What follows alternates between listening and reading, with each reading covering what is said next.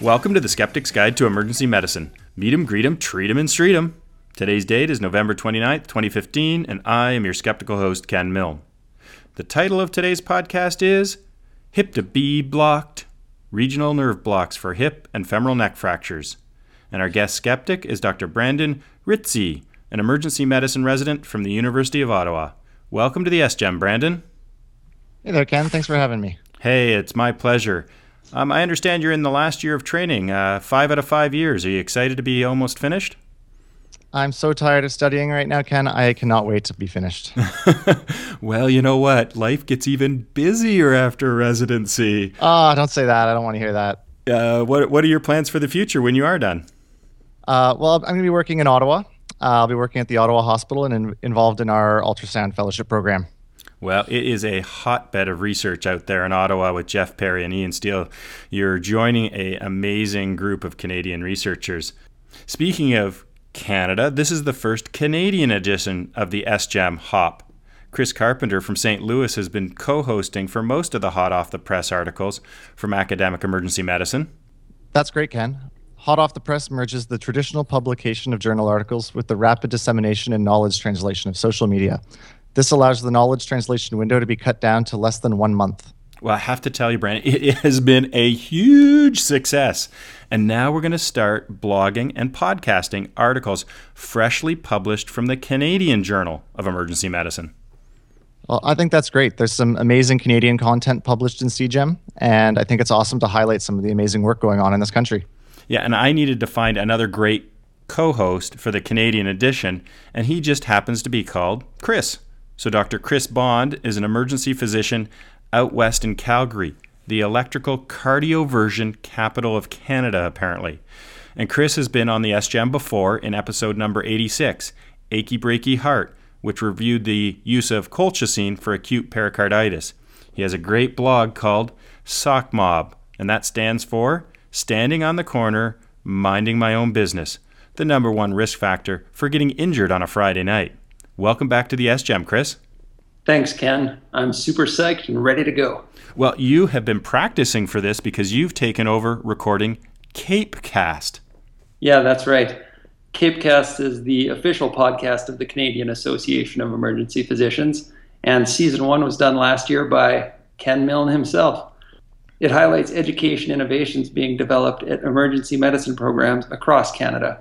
So far this season, we've learned about UBC's Medical Education for Residents in Training program and the Staff Simulation program in Calgary.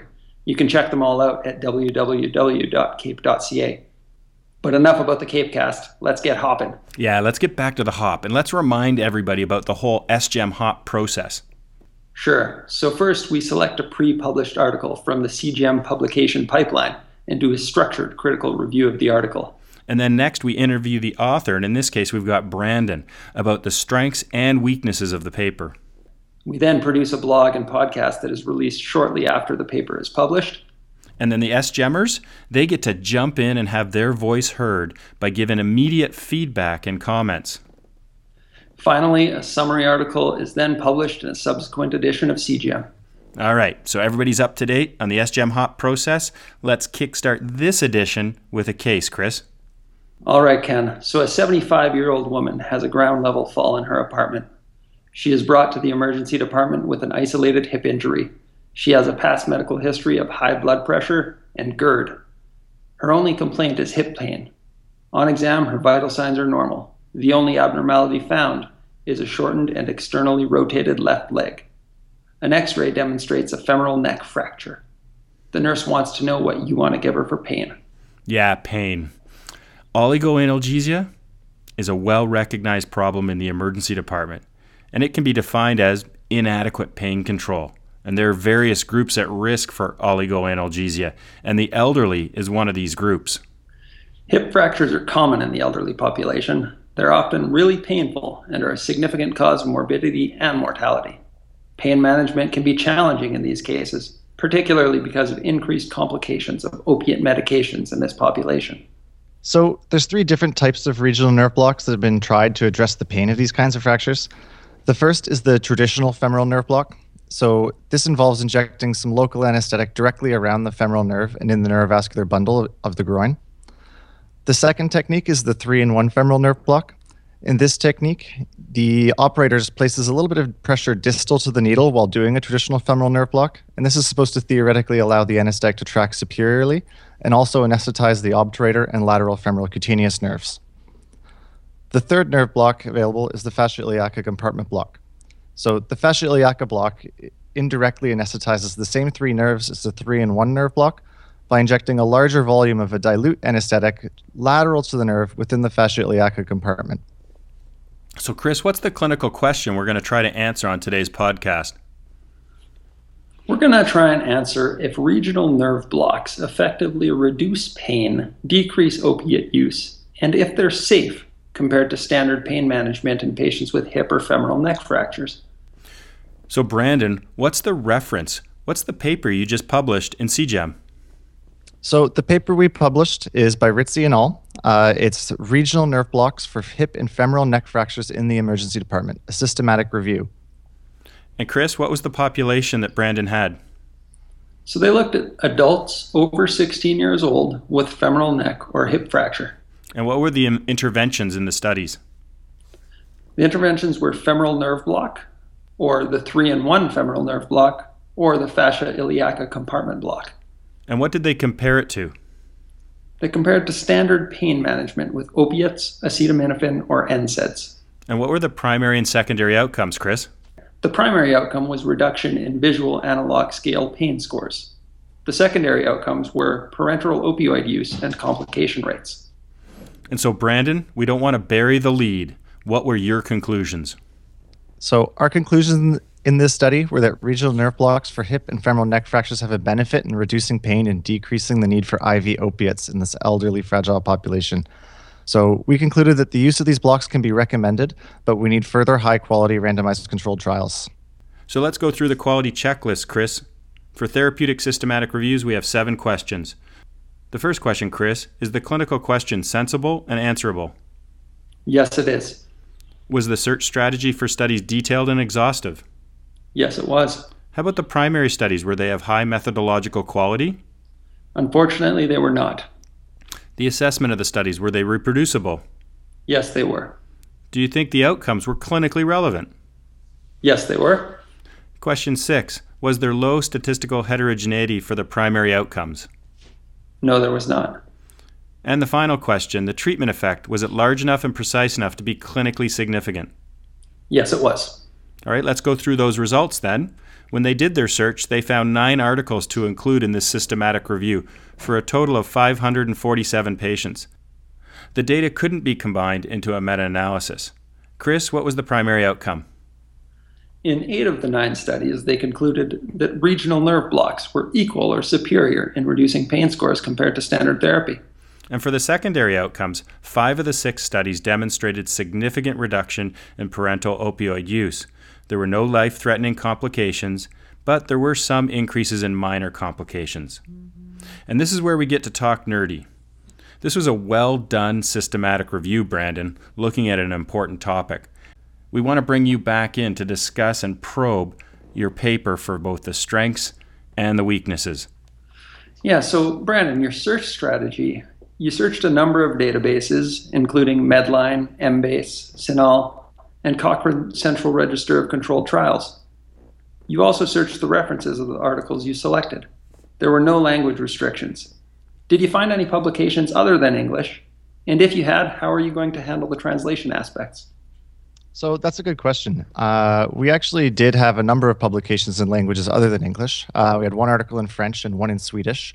And that's probably because a lot of the great research in this area is actually done in Europe and not published in traditional English journals. So we actually had all of these articles translated by a translation service so that we could include them in our review. Well, Brandon, we were asking this because awareness is one of the barriers to knowledge translation. It was the first leak in the Pathman leaky pipe model. And it's one of the reasons the SGEM has now gone global, and it's being translated and podcasted in 5 other languages, including Spanish, Portuguese, French, German, and Italian. That's fantastic, Ken. I love that this is in 6 languages now. Yeah, it's pretty amazing. So, Brandon, the second question is about inter-observer reliability. One of the things you did really well in this study was have more than 1 abstractor. You had two people independently screen the titles and abstracts for inclusion in the full text review. You assessed the inter-observer kappa. The first phase of screening the titles and abstracts got a kappa of 0.61. The kappa increased to 0.79 when you were deciding on what articles to include after reviewing the full text. Yeah, and not all systematic reviews have such good abstract methods, and it was one of the strengths I noted in your paper. Thanks, Ken. So this is one of the things that's part of the PRISMA guidelines for the reporting of systematic reviews. It's a very important thing in just making sure the quality of the selection process is high and that there's a low risk of missing potentially important articles that are going to be included in a systematic review. Well, if people want to know more about kappa and inter-rater reliability, I'll put a couple of links in the show notes. Brandon, do you remember where most of the disagreements came from in the first or second step of the screening? Well, so in the first step of the screening, we just looked at the titles and the abstracts of the articles. So as you can imagine, it's kind of difficult to get a lot of information about some of the articles from this. And so that's where we had really the most disagreements. And so in order to make sure we didn't miss any articles, we just included any articles where there was any disagreement at all into the second step of the screening to make sure that we could fully go through those articles and decide whether they should be included or not. In the second step of the screening, we had much fewer differences and disagreements. In that part, we was able to sort of negotiate settlement in most cases easily. So we did have a third person available for any tiebreakers, but we didn't have to use him very often. The main places where we had some disagreements where we needed a tiebreaker was in our risk of bias assessment, because it's a little bit more subjective. Well, that leads us into question 3 about the risk of bias. You assessed bias for the included randomized trials. What tool did you use to do that? So we chose to use the Cochrane collaboration tool for assessing risk of bias in randomized trials. Right. I noticed only one of the 9 studies had an overall low risk of bias. That was the one by Baudouin et al. The other 8 had moderate to high risk of bias. Where would you say most of the bias came from in these studies? Most of the bias came in 2 different domains. The first, where we had the largest risk of bias, was in the lack of double blinding. So 6 of the 9 studies had no attempt at blinding. And you can imagine that that's going to be a bit of a pretty big problem when you have a study where you're actually performing an intervention on a patient, because it's very difficult to blind that patient when you're actually placing a needle under their skin. The other area where we had a significant risk of bias was in some of the outcome assessment, which is that it wasn't clear who was assessing the outcome, when, or how. And it would have been possible to blind perhaps a research assistant when asking the patients, how is your pain, so that at least the person assessing their pain is not biased by knowing which group the patient was allocated to. What about the 4 studies that included patients who were later unaccounted for in the final results? So that's also a good question. In 4 of the studies, there was patients who were enrolled who then weren't included in any of the tables discussing the results or final pain scores. And the studies, unfortunately, didn't really say what happened to those patients and why they weren't accounted for.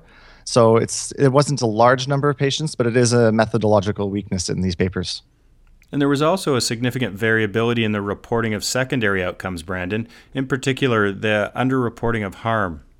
Yeah, so only really one study, the study by Baudouin and all, really did a detailed description of who was looking for possible complications from these blocks, when and how they looked for them. Most of the papers just kind of willy-nilly would say, well, this many patients got confused, this many patients had pneumonia, and so on. So it was difficult to find out what the real risks of harms of these blocks may have been from most of these articles.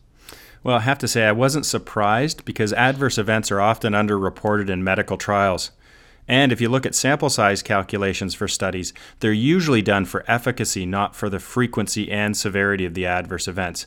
And this, of course, makes it harder to do a proper potential risk versus potential benefit evaluation. The 4th question is about the study size. Most of these were fairly small studies, being around 50 patients total. The largest study only had 154 patients, and the combined total of all 9 studies was 547. We have a few questions about these individual studies. So what was the most common block done? So as you can see in table 1 from the study, the most common form of block that any of the authors did, was the 3-in-1 femoral nerve block. And what anesthetic did they use, and how much did they inject? So the different studies use slightly different anesthetics and different volumes, but it's the most common one was approximately about 25 cc's of bupivacaine, 0.5%. And who were doing the injections? So in 5 of the 9 studies, it was an emergency resident or attending doing the injection. And were they trained on how to do this, or did they give us details? Most of them gave some details on how they trained them. On average, none of the articles had a huge amount of experience in doing these blocks. The average was probably about a 1-hour training session where they'd train the people performing the blocks for the research study, and then they would let them go and practice. And were they using ultrasound? Well, this was a problem we were hoping that we would find. We were hoping we would find lots of articles that used ultrasound. Unfortunately, most of these articles were published before 2005, where ultrasound wasn't really all that common in emergency departments. So only one article actually used ultrasound. The rest used either landmark techniques or nerve stimulators. All right, the fifth and final question. Explain why you could not perform a meta-analysis and you only did a systematic review. When we set out, we were hoping we might be able to find a way to perform a meta-analysis. However, we found the variability in these studies and the heterogeneity in how they actually presented their results made it impossible. A lot of them used different time points, used different pain scales, and we found that it just wasn't possible to combine the data in any kind of way. Yeah, I think that's really great. I mean, a lot of the time, it seems that they just kind of jam the meta-analysis onto the systematic review, and I really respect the fact that you guys didn't try and stuff it in there, if you know what I mean. Unfortunately, it makes things a little bit more messy in reporting. It's nice when you can have one figure that has just a little forest plot showing a definite result on one side or the other towards benefit or harm. But we just found we couldn't do that with the data we had. So Chris, can you comment on Brandon's conclusion and compare them to our conclusions? I would say in general, we agree with the author's conclusions. So here's the SGEM bottom line. Well, the evidence comes from small studies with a moderate to high risk of bias. Femoral nerve blocks appear to be an effective alternative to standard treatment of pain associated with femoral neck or hip fractures in the emergency department. But we're going to need more high-quality studies to comment strongly about safety. So it's funny you mentioned that, Ken. There's actually going to be exactly what we're hoping for, a high-quality randomized controlled trial based out of Toronto, so Canadian content. Jock Lee is going to be the lead investigator on it. And it's going to be a 6-center, multi-center RCT looking at both the fascia iliaca block and the femoral nerve block, specifically on an outcome of delirium, as well as pain control in these patients, which hopefully will be the highest quality study done to date looking at this important question. Well, maybe we can get those researchers onto the SGEM as soon as they publish for another hot off the press article. But let's give a case resolution, Chris, because we want to wrap this up. Right, so you tell the nurse to start an IV and you are going to talk to the patient about her pain control options. These will include IV opiates and or a regional nerve block. And so how are you going to take this information, Chris, and clinically apply it? I'd say I'm going to offer regional nerve blocks to patients who present with hip or femoral neck fractures. So here's what I might tell a patient. You've broken your hip. This is a very painful injury.